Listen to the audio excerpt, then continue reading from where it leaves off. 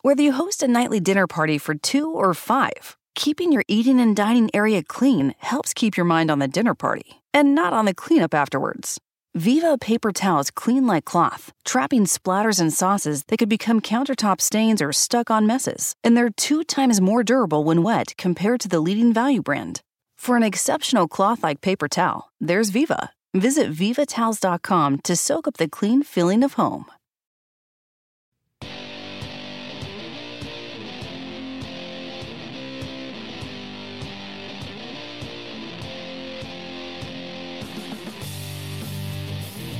And you're on right now with Jim Dawes on the Mojo 50 Radio Network.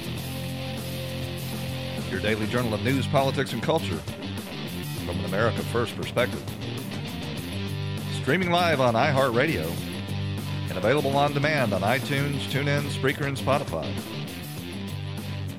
You can follow me on Twitter at RightNowJimDawes. And you can shoot me an email at rightnowjimdawes@gmail.com. I've got a voicemail where you can leave your questions or comments at 772-245-0750. That's 772-245-0750.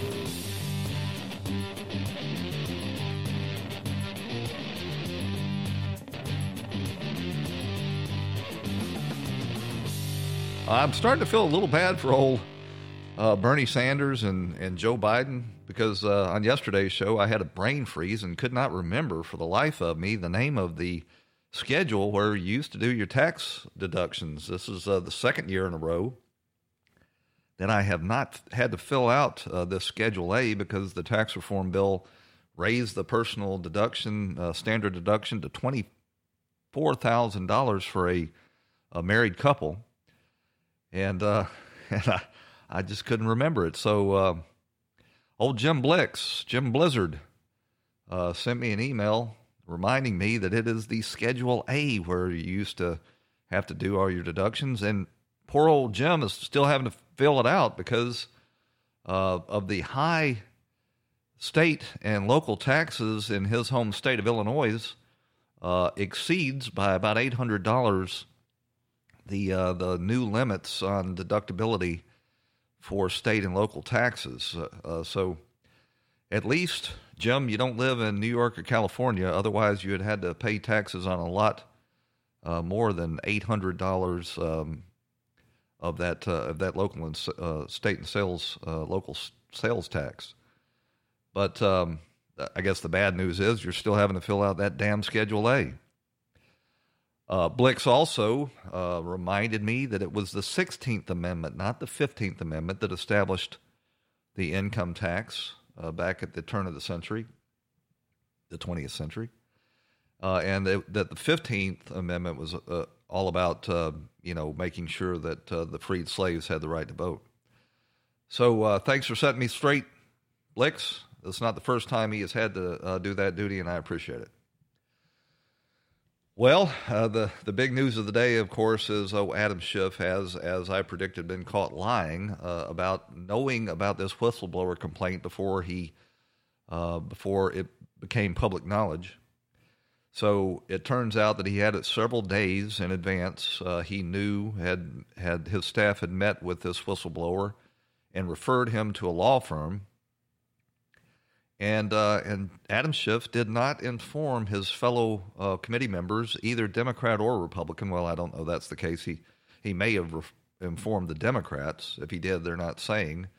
But he most certainly did not make the Republicans aware of this. And all this reminds me of back, in the beginning of the Russiagate hoax, when Devin Nunes, who was the former Intelligence Committee chair, had to step down while he underwent these ethics complaints because he had gone to the White House and learned about the phone taps that had been conducted against his campaign. Why aren't the Republicans in the House of Representatives filing ethics complaints against Adam Schiff? Why aren't they dragging him through the mud? Now, I think Biggs, I think his name's Andy Biggs, has filed a complaint against him and that he stepped down from the committee for lying. But this is more than just lying. Biggs was filing a complaint against him for lying about that opening statement where he mischaracterized Trump's call with the Ukrainian president. But this is more than lying here. This is actually misleading and deceiving the fellow members of the committee, because he had claimed up until just recently that the whistleblower did not contact him in advance. They realized that they couldn't keep the lid on that lie, so they ran themselves to the New York Times to get the most favorable coverage out of it that they could. Here he is. He was appearing, I think, on MSNBC's show with, was it Sam Shapiro, when he claimed that he did not have advance notice. First off, have you heard from the whistleblower? We have not spoken directly with the whistleblower. We would like to. We have not spoken with the whistleblower. We would like to. Sam Stein was the guy's name. So, I said several days ago, and it wasn't a big revelation on my part, although I did expect it. Sean Davis over at The Federalist said that according to the timeline that Schiff must have known about it in advance. So they knew they were going to get busted. And I have no doubt, and neither does the president, that Schiff or his staff assisted this whistleblower in drafting this complaint. I have zero doubt that they referred him specifically to this resistance law firm in Washington, D.C. that has been advertising for whistleblowers since Trump took office, and helped him draft this bogus whistleblower document that was clearly put together strategically in order to try to entrap Trump. John Roberts was attending a briefing at the White House and asked Donald Trump about this. There is a report that came out just before you and President Niinistö walked out here that the whistleblower met with a staff member of Adam Schiff prior I love that question being filed. It shows that Schiff is a fraud. And I love that question. Thank you, John. So can I finish asking it? Yes, there's nothing to finish. So the whistleblower, according to this report, met with a member of Adam Schiff's staff. You got it right there. You know it. I hate to say it's the New York Times. I can't believe they wrote it. Your response to the maybe fact they're getting better. Your response to the fact that happened and that Schiff may have learned some of what the whistleblower knew prior to the complaint. Well, I think it's a scandal that he knew before. I go a step further. I think he probably helped write it. Okay, that's what the word is. And I think it's. I give a lot of respect for the New York Times for putting it out. Just happened as I'm walking up here, they handed it to me, and I said to Mike, I said, whoa, that's something. That's big stuff. That's a big story. He knew long before, and he helped write it, too. It's a scam. Well, of course. It's a scam. It definitely is a scam. The media sprang to Adam Schiff's defense. So Ken Delanian over there at MSNBC says there's no evidence of that. Hallie, because it wasn't true. And Adam Schiff has acknowledged to Sam Stein, the questioner there, that was a regrettable lapse on his part because, in fact, his office, an aide to Schiff, did speak to the whistleblower. But it's also important to point out the sequence here, Hallie. And, in fact, there is no evidence that Adam Schiff orchestrated this complaint. Oh, it was just a lapse. And there's no evidence that Adam Schiff orchestrated this complaint just because he spent 2 years lying, claiming that he had secret evidence that he wasn't allowed to divulge that Trump, in fact, had colluded with the Russians. Turned out to be an absolute lie. Adam Schiff has absolutely exposed himself as being dishonest, willing to deceive, abuse his position as chairman of the Intelligence Committee. But old Ken Delanian still wants to get the benefit of the doubt. Oh, it was just a lapse when he claimed to Sam Stein that they hadn't had no contact with the whistleblower. Sure. See if you could get that sort of benefit of the doubt as a Trump supporter from anybody in the mainstream media. No evidence, he says. Well, maybe you could look for some. Maybe you could ask Schiff some probing questions. instead of just asking him how the heck is he going to get Donald Trump impeached. Oh, Adam Schiff has definitely shown himself to be a dishonest actor. It was just, and in this case as well, it was, 3 days ago now when he was making up this characterization of the Trump conversation with the Ukrainian president just a few days ago. So, Schiff lying about this just indicates a consciousness of guilt. And he is absolutely not deserving of any sort of benefit of the doubt when he goes on national TV on a major audience and reads something like this into the congressional record. Is the essence of what the president communicates. We've been very good to your country, very good. No other country has done as much as we have. But you know what? I don't see much reciprocity here. I hear what you want. I have a favor I want from you, though. And I'm going to say this only 7 times, so you better listen good. Lie. I want you to make up dirt on my political opponent, understand lots of it. Never said it. On this and on that. I'm going to put you in touch with people, not just any people. I'm going to put you in touch with Attorney General of the United States, my Attorney General, Bill Barr. Perfectly appropriate. He's got the whole weight of the American law enforcement behind him. And I'm going to put you in touch with Rudy. You're going to love him, trust me. Trying to clear my name. You know what I'm asking, and so I'm only going to say this a few more times. Lie. In a few more ways. Lie. And by the way, don't call me again. I'll call you when you've done what I asked. This is, in sum, in character, what the president was trying to communicate. It was not in sum in character. None of that actually took place in the call. It is all made up out of whole cloth, except for, saying that he was going to get the Attorney General and his personal attorney in touch with him, which are perfectly appropriate. The Attorney General is investigating this. He said he was going to investigate it. He's doing that. And Rudy Giuliani is over there trying to clear up Trump's name because they continue to smear the president. Nancy Pelosi actually went on one of the morning shows with George Stephanopoulos, the Munchkin, and defended Adam Schiff's statement. Right for him to have that dramatic interpretation of the president's transcript of the phone call at the hearing last week. I want the American people to know what that phone call was about. I want them to hear it. So, yeah, it's fair. It's sad. But it's using the president's own words. Lie. So if he's... Well, those weren't the president's words. It was an interpretation of the president's words. They're saying he made this up. He did not make it up. He did not make it up. It wasn't his words, but he didn't make it up. At least George Stephanopoulos had a little bit of integrity there and called a spade a spade. Those weren't Trump's words whatsoever. And I'll tell you where all of this got started. All of this got started as a Democrat talking point when they sent out this fax to all of their media mouthpieces claiming that Trump was using some sort of mob language. Here's a montage of what the media did with that talking point. This president, in his conversations with the president of Ukraine, was speaking like an organized crime boss. He said this was classic mafia-style talk. Absolutely.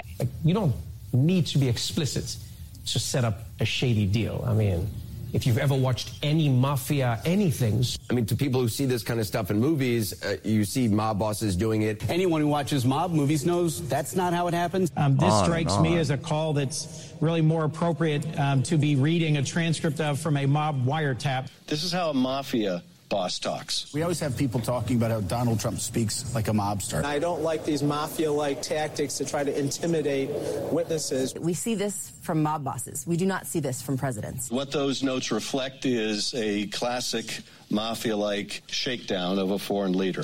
He gets the mob talk. Donald Trump sought to run U.S. foreign policy. You get the idea. You know, the president has taken to stop calling the media fake news and call them the corrupt media. And that's what they are. They have been thoroughly and completely corrupted. And if you're going to any of the legacy media outlets to get your news, you need to understand you're just getting propaganda at this point. It has no bearing or relationship to the truth. In order to get any of the real news, you have to go to the new alternative media, which this show is a small part of. But, the Federalist has absolutely broken huge cases on this. Sarah Carter got her own website. Molly Hemingway is just a tour de force on this stuff. We got to run out to a break. Stick with us, and we'll be right back. Mojo.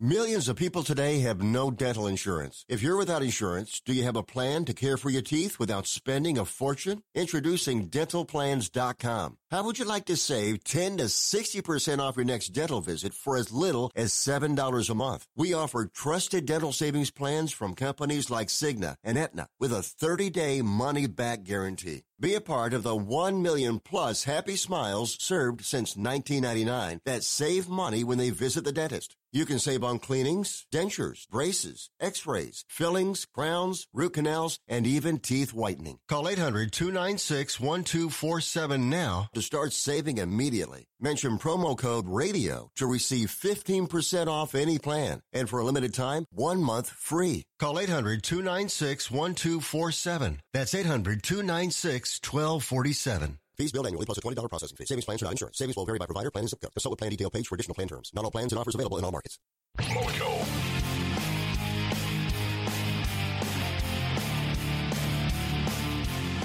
So the alternative media has become the new fourth estate, and the old legacy media has become basically a public relations arm for the Democrat Marxist leftist party. I mean, there's no longer any denying it. They are on this impeachment jihad, and I think it's going to blow back on them. You know, the Trump campaign is out with a fabulous new ad, going back and playing videotapes of all of the Democrats, many of them presidential candidates now, including Joe Biden, back in the 90s when the Republicans were trying to impeach Bill Clinton for perjury. And it's just a montage of one Democrat, including Biden and Pelosi and Schumer and Nadler and about a half a dozen others. And I saw, when I got up this morning, I saw that. It came over Twitter. And then when I was doing show prep, it had all been scrubbed. You can't find it on Google. You can't find it on YouTube. You can't find it on Twitter. This is such a devastating ad that they're suppressing it. CNN has actually started refusing to run Trump ads because, in their opinion, they're somehow dishonest. So differences of opinion now that the CNN doesn't agree with, they won't allow those ads on cable, which I guess on cable they're allowed to get away with that since it's not the public airwaves. Mob boss. That's what Trump is, a mob boss for trying to get the Attorney General of the United States in touch with the Ukrainian president to find out just exactly what the Democrats and the Obama administration were asking them to do back in 2016. You see, they can put a 2-year special counsel on Donald Trump investigating everything that he's ever done and all of his associates and family, but the president dare not ask what that was all about. Otherwise, they're going to impeach him. And I'm right there with the president. I want to know who this whistleblower is. I want to know his associations. I want to know what he talked about when he reached out to Adam Schiff's corrupt staff. I want to know if he's made donations to any of the current Democrat candidates. I want to know all that. You're telling me they're going to take down the president of the United States and this guy is going to be anonymous? The Sixth Amendment of the Constitution allows you to face your accusers. Double check me on that, Blix.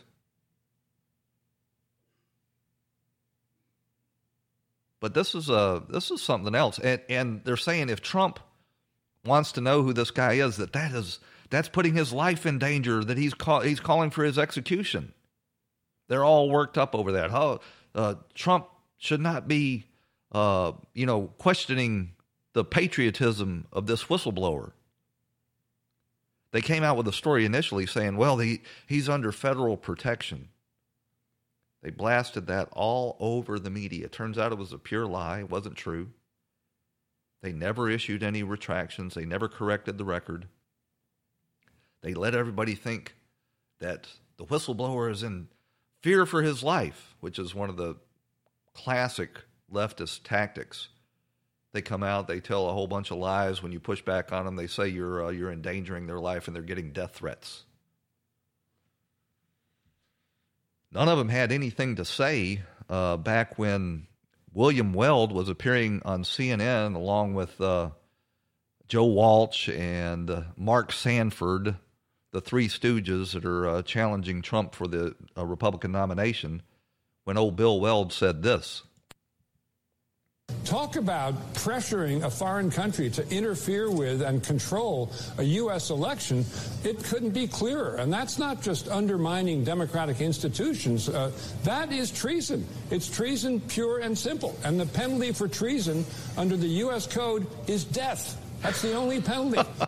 So, obviously, William Weld has never actually read the Constitution, because treason is, I think, the only crime that's actually specified in the Constitution. And it is defined in there, and it is giving aid and comfort to the enemy during time of war.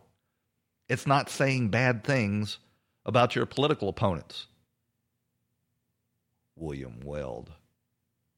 Any Republican governor, any Republican that could be elected governor of Massachusetts is by definition a squish. I'm thinking of you, Mitt Romney, and Bill Weld, William Weld.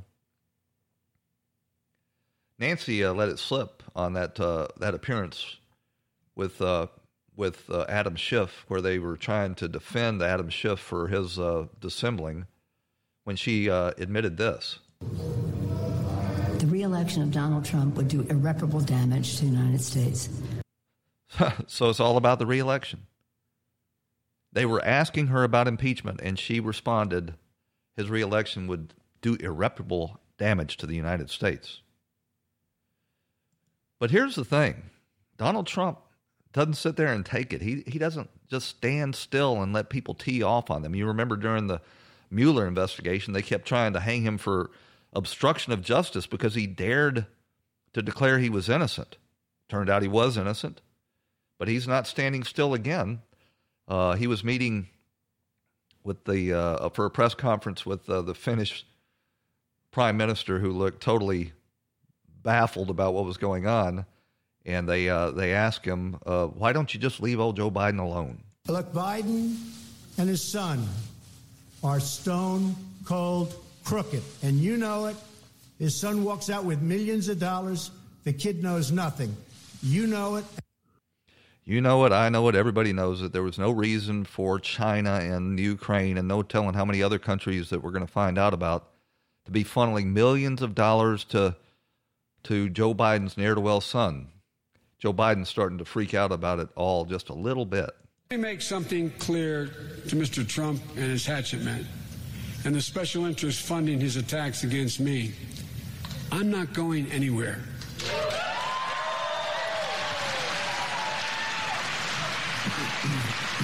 You're not going to destroy me, and you're not going to destroy my family. I don't care how much money you spend, Mr. President, or how dirty the attacks get. Well, Joe is right on one point. He's not going anywhere. He's sinking in the polls like a rock. Elizabeth Warren is getting all the voters are coming over from Bernie Sanders while he recovers from his cardiac event. Old Bernie's pulled all his ads off the air, which is not a good sign. But Biden's right. He's not going anywhere. He's not going to be the nominee. People can see corruption when they or recognize corruption when they see it. And you can have all the interference being run for you by the media you want. You are not going to be the nominee. And even if you were, you would be trounced.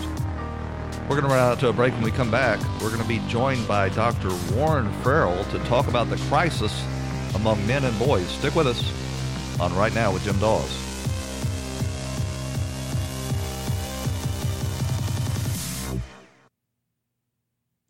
Santa's dropping off way more than you expected this year. Thanks to Xfinity, the whole family can enjoy great coverage and fast, reliable internet speed up to gig, all at a great value. Go online, call 1-800-XFINITY, or visit a store today. Restrictions apply. Actual speeds vary, not guaranteed. Whether you're moving in together for the first time, this can be your closet, or you're a new parent to a little fur baby, Viva paper towels can help you maintain a clean home. They're 2 times more durable when wet compared to the leading value brand, so they clean like cloth, helping you pick up after your new pet in your new home. For an exceptional cloth-like clean, use Viva towels. Visit vivatowels.com to learn more and start fresh with a clean feeling of home.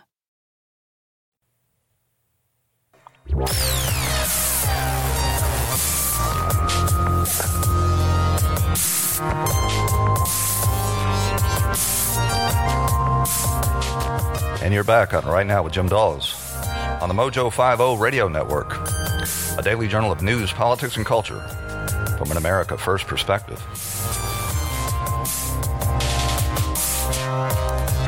Well, with the consolidation of third-wave feminism and the blurring of traditional gender roles, women are now outpacing men in almost every category, including education, business startups, and life expectancy. Men are dying younger, being incarcerated, and committing suicide at record levels, and yet there's no developed strategy or mass movement to address men's issues. To discuss this, we're joined now by Dr. Warren Farrell, author of The Myth of Male Power in his newest book, The Boy Crisis, Why Our Boys Are Struggling and What We Can Do About It, available now on Amazon.com. Dr. Farrell, thanks for joining us. Oh, I'm looking forward to it. So I see that you're heading up a movement to start a commission to create a White House Council on Boys and Men. Just broadly describe the issue you're trying to address and advocate for.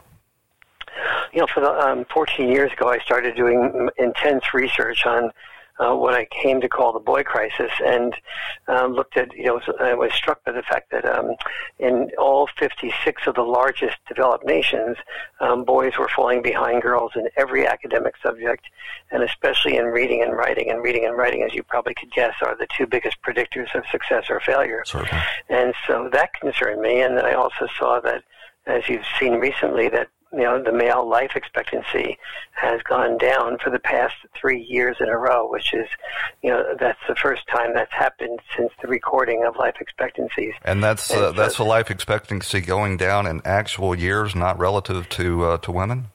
That's correct, in actual years. Women's is not doing that well either. It's remaining the same, and that's unusual. And what I come to understand is that there's basically 2 groups in the society. One is I first discovered that the boy crisis resides where dads do not reside.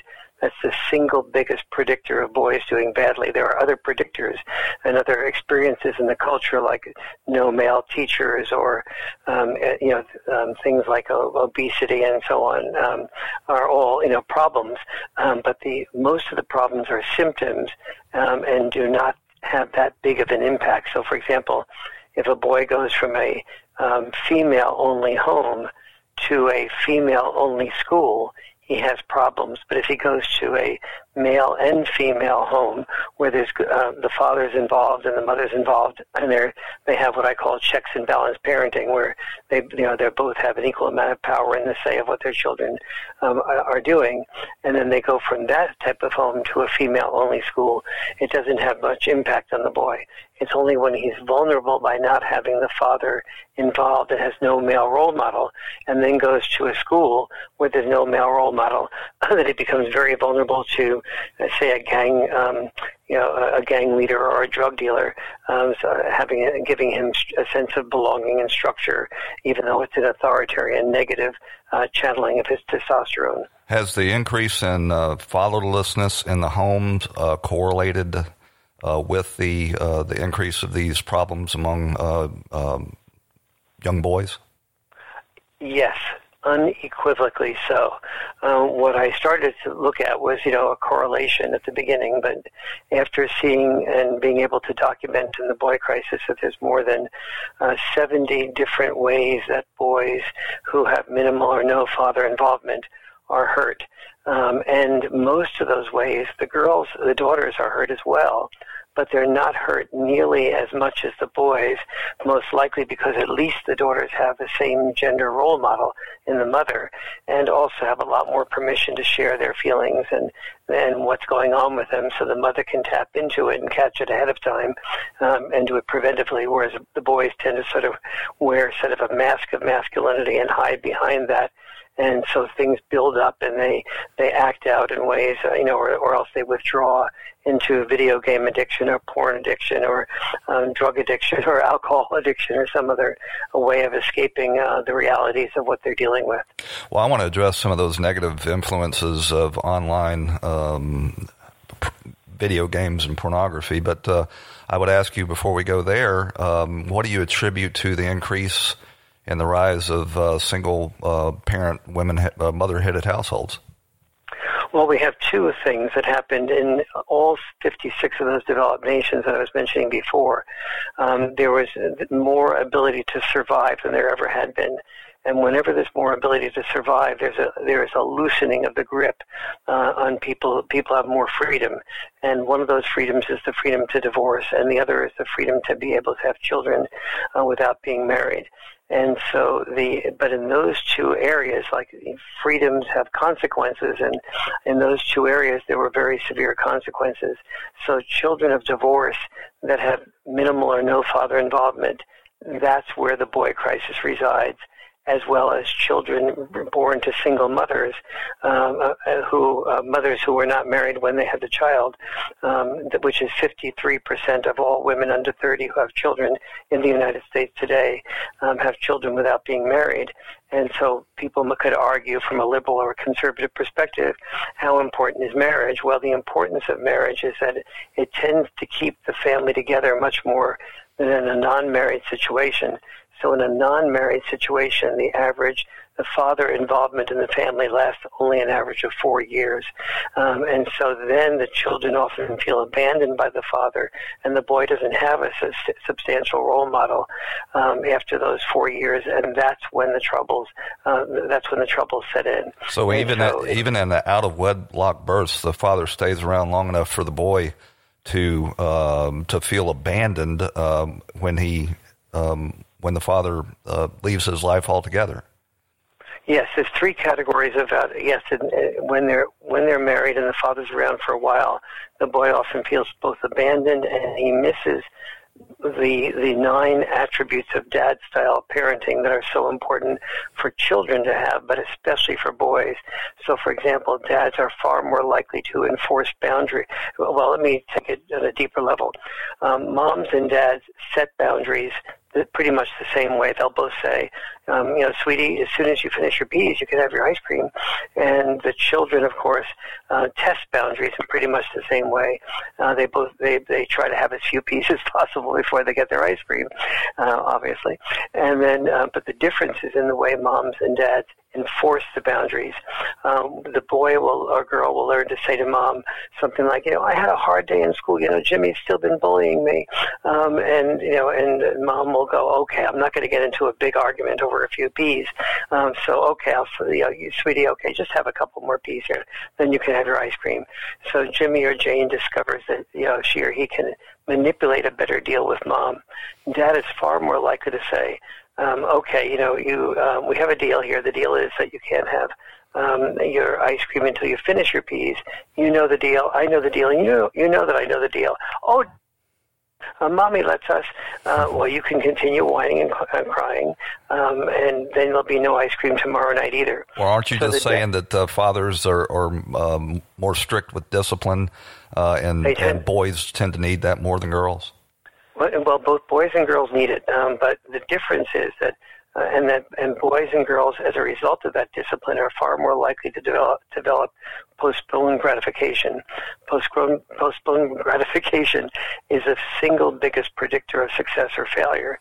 And so so when a boy or a girl goes into school and they don't have that postponed gratification emanating from discipline, they're both likely to do worse. One of the differences, though, is a girl who doesn't do worse in school. Boys don't refrain from dating her because she has lower grades, whereas girls do refrain from dating boys that they perceive as losers, whether it's losers in school or losers in sports, or they don't have some talent. Losers in the workforce. Losers in the workforce, exactly. And so the boy and girl who aren't able to complete their tasks, that is, that they don't have postponed gratification, they get distracted by a text or whatever, and they don't end up doing well in school. Boys that don't do well in school and that are also fidgety, they don't have much recess, so they don't have an alternative path through a vocational education to feel a sense of purpose and accomplishment. Those are the boys that tend to drop out of school or have discipline problems in school. And boys that drop out of school, their unemployment rate in high school, if they drop out before they graduate from high school, is more than 20% in their young 20s. And so when a boy's unemployment rate is that high, those boys are far more likely to have their testosterone channeled in destructive ways, like committing crimes and joining, selling drugs or joining gangs. Well, when I was dating, almost every young woman that I came across wanted to have a family, and they wanted a two-parent household. Isn't it really men's fault to a larger degree that these kids, especially boys, are growing up in fatherless homes? Well, in some indirect ways, it is. That is, boys who don't succeed. But it's not. It's there. If you don't succeed, you're likely to be not. Women don't search. Women who are wanting children don't search unemployment lines for boys without purpose to be the future fathers of their children. So the degree to which the boys don't have the discipline and have the purpose, some responsibility has to come on them. But what I did discover when I did the research for the boy crisis is that those boys didn't have that purpose or the discipline, in part because they didn't have an upbringing which required them to, metaphorically, finish their peas before they got their ice cream. And so, and they also didn't tend to have the same bonds with their dads. So, for example, one of the 9 different styles of parenting between dad-style parenting and mom-style parenting is roughhousing. And normally when a boy or a girl and the dad roughhouse, the mom will look at the roughhousing situation and say, "Oh my God, I just feel like I have one more child to monitor in the dad." And she'll see that the children are having fun with the dad, so she says, "Okay, I won't interfere. I don't want to stop them from having their fun." But she knows in the back of her mind that sooner or later somebody's going to get hurt, and she's about 99% likely to be right. And so she figures that as soon as somebody gets hurt, dads will see that and stop the roughhousing. But instead of doing that, the dads will usually say something like, "Okay, Jimmy, you stuck your elbow in your sister's face, so in order to win at the roughhousing.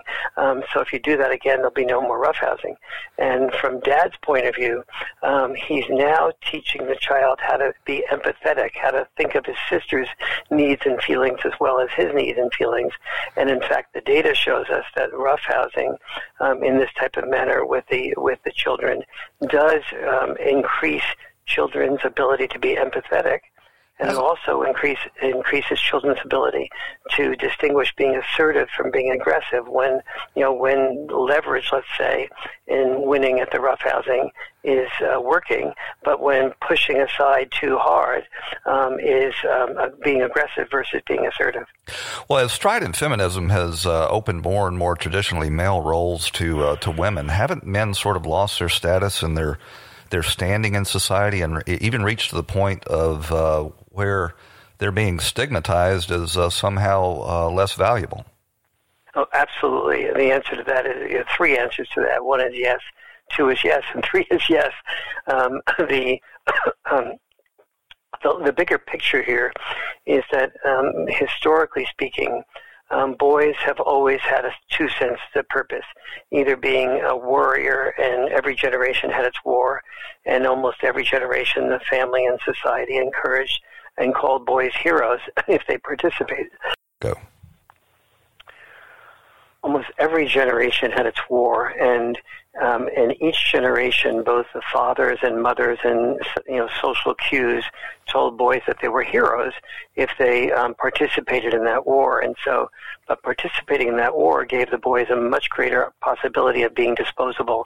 And so boys learn to associate being disposable with being a man, either being disposable in the workplace or being disposable as a sole breadwinner. Well, it's not all peaches and light, that role, but it is a role that society values, and it appears now, especially when you look on these recruitment ads on TV, they're showing they're highlighting women in combat roles. Now, I know that they are in fact putting women in combat roles. I would argue to our great shame, but it's a tiny, tiny number of women that are, one, capable and two, willing to be put in that role. And as a result, men's value in that aspect has sort of been erased. Yes, and that has created what I call in the Boy Crisis book a purpose void, that boys no longer see themselves as uniquely valuable as soldiers, and we need fewer soldiers in today's world than we used to. And then secondly, they're no longer defined as a man by being the sole breadwinner, since obviously women are sharing much more of that role than they used to. Well, and women seem to be better suited for the emerging economy than traditional men who worked with their backs and hands as well. Correct. In two senses, you're right about that. Two major senses. One is the healthcare industry is the most growing industry in the United States, and that industry is populated, except at the medical doctor level, to a great degree by women in almost every dimension of that industry, especially in the caring aspects of those part of the professions. And so we haven't been training men in vocational education to handle those types of roles. And as Federal Reserve Chair Jerome Powell pointed out recently, that we have a crisis in young males also because our school system has cut back in many schools on vocational education, and we haven't been preparing boys to bridge the gap between the old way of a non-academic boy becoming successful, which is using his muscle. We've gone from muscle to microchip or muscle to mental, and we haven't been bridging the gap of training boys for AI and for other artificial intelligence and for other ways of sophisticatedly working with welding and everything else that boys used to do. So our focus on education being translated into prepare yourself for college has been great for males like me who are more academically inclined. It's been terrible for the 30 or 40% of males who are not academically inclined and have often been left without the old sense of purpose, without the ability to adapt to the new way the world is the new trajectory of the world, of having to prepare boys to be much more technical. And no one has recognized that boys will be academically oriented if they have a goal. That is, for example, if you explain to a boy that a welder who knows some physics and chemistry is far more likely to earn 3 or 4 times as much money as a basic welder, then he has an incentive to learn enough physics and chemistry to apply to welding. Boys are good when there's a goal that is right in front of them. They need physical activity in their work. When I used to teach in high school, I would always have the children in my class be physically engaged in playing roles or in doing things, and boys did very well. I didn't even know when I was a student teacher what I was doing and that it was helpful for boys. It was just my natural way of teaching, not to lecture, but to have students participate in the process. Dr. Farrell, we need to run out to a break. If you can stick with us through the break, I'd love to talk to you about the rise in automation and the jobs crisis that's going to create if you can hold on. Absolutely. Dr. Warren Farrell, I'm going to get your name right, Doctor. Dr. Warren Farrell is author of The Boy Crisis, Why Our Boys Are Struggling and What We Can Do About It, available now on Amazon.com. Stick with us. We're going to take a break. Mojo.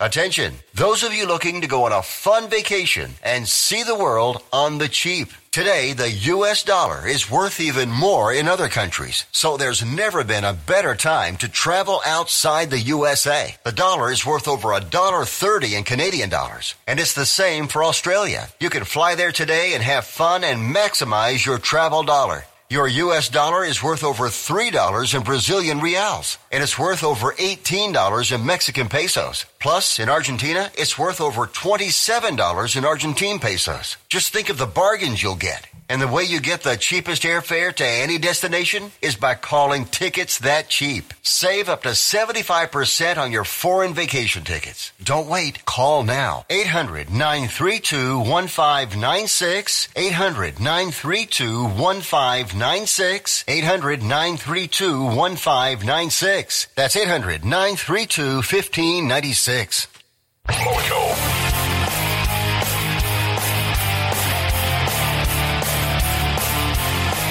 We are talking with Dr. Warren Farrell, author of The Boy Crisis, Why Our Boys Are Struggling and What We Can Do About It, available now on Amazon.com. Doctor, as we went out to break, we were talking about the jobs crisis for men in traditional male jobs. That trend is just going to escalate, we're told, as automation and robotics continue to replace more and more of the jobs that were traditionally, filled by men. Do you see this as a looming crisis? This is a major crisis, and I was mentioning that Federal Reserve Chair Jerome Powell said that basically there are two crises in America's economic future that are the most potent. One is cyber warfare, and the other one is the boy crisis, basically the crisis in among American males. And this is one of the reasons why I'll be meeting with the White House next week to talk with them about creating a White House Council on Boys and Men, or some major effort to get fathers involved, so the boys have the discipline, to get schools to be able to really in a major way ramp up their vocational education programs. For example, in Japan. Will that be under the Department of Commerce or the Department of Education? This will be, the White House Council on Boys and Men will be an overall council that will then coordinate with the Department of Commerce or HHS or whatever area we're dealing with. The Department of Labor will be bringing into the picture with vocational education as well as the Department of Education. So the idea of the White House Council is that there'll be coordination, because often when you get government, you have the left hand not knowing what the right hand is doing, and we want to make sure that we minimize that propensity in the part of any government activity. And then we also have professional organizations making themselves aware of the boy crisis and what can be done to prevent it, and philanthropy is contributing to making sure that children have the adequate facilities at each school for good vocational training. I was mentioning that in Japan, about a third of the children are in these vocational education programs, mostly males, and but among the graduates, which is almost everybody, 99.6% are employed. Whereas with boys, oftentimes in the United States, the lack of a good vocational training doesn't give them a pathway if they're not academically inclined. So they fall into an experience of purposelessness, depression, not feeling that they're useful, drop out of high school, and then with that 20% unemployment rate in their 20s when they drop out of high school. And that is, that's the setup for boys feeling ashamed of themselves, angry, becoming mass shooters, becoming, searching out for a new sense of purpose, like, being in a gang or being in the worst gang of all, like ISIS. But the background of ISIS recruits is dad deprivation. The background of about 90% of male prisoners is dad deprivation. question. The technology in particular seems to have had a detrimental effect on society at large, and boys and men in particular. In the time we've got left, I do want you to talk a little bit about the effect that violent video games and online pornography have had on the formation of young men and the harms that has done to society. Yes, it has its biggest impact by a long. So, if a boy has discipline, like from the postponed gratification that I was mentioning, the online the online forces do not create a huge problem. They have upsides and they have downsides. They create social contacts and they also abort social contacts. But if the boy does not, pornography in particular destroys social contacts. You know, when I was growing up, the highest motivation for a young man was to court a girl, and the highest, satisfaction in the world was a live, naked young girl. Now they can go online and fill their minds with some of the most perverse and radical, sexual acts you can imagine, and a young girl just cannot compete with that. Yes. First of all, you're right, and secondly, let me just share why you're right on this issue. When your son, if you're listening to this, and your son is engaging in pornography, what happens is that the first time he does, he's excited and he's turned on and he's able to be responsive to the pornographic image that's on the screen. The second or third or fourth time, he's desensitized to that his brain no longer stimulates dopamine, the feel-good drug, from the same act that he's seen before. So he has to escalate the intensity of his involvement. So what you were saying, so he ends up watching things that are more and more risky, more and more out of line with what the average woman that he might meet might want to do.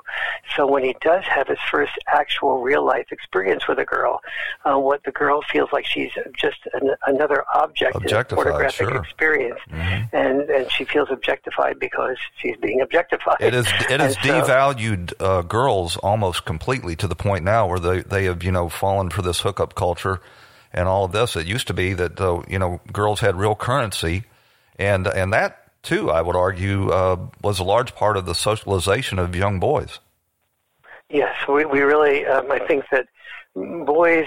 The good news is that boys that boys don't have to spend an enormous amount of their life trying to earn a great deal of money to be able to just to be able to have sex with a girl and to ask her out.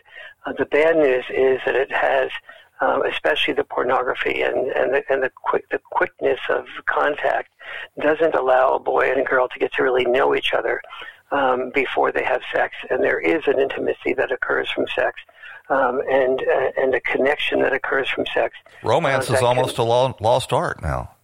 Yes, it really is in many cultures and subcultures in the United States, and it's very sad. But particularly pornography, it tends to be very much a challenge. But going back to what I was saying there before, the pornography is not engaged in nearly as much by boys who have the discipline that creates and the social skills that then create their ability to make real life connections with girls and women that have respect for them as a result of them achieving. Girls are not attracted to losers. Doctor, we've got a couple of minutes left, and before I let you go, I want to get your opinion on whether you believe that violent video games are contributing to this spate of mass shootings that are mostly committed by young men.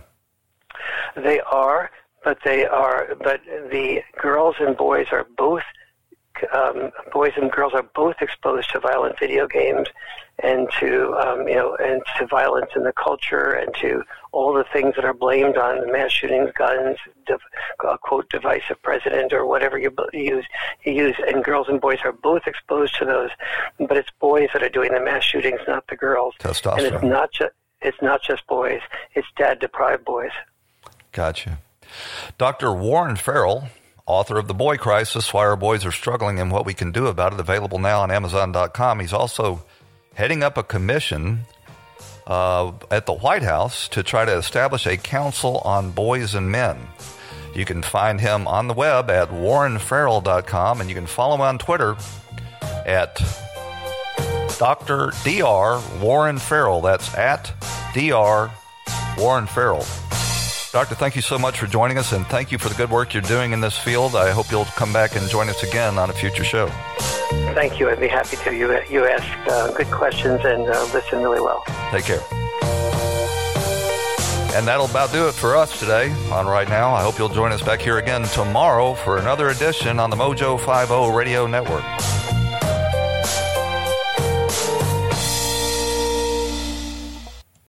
When the weather outside is frightful, the Hyundai Santa Fe is, delightful. Because it's got available H-Track all-wheel drive to make being out together better.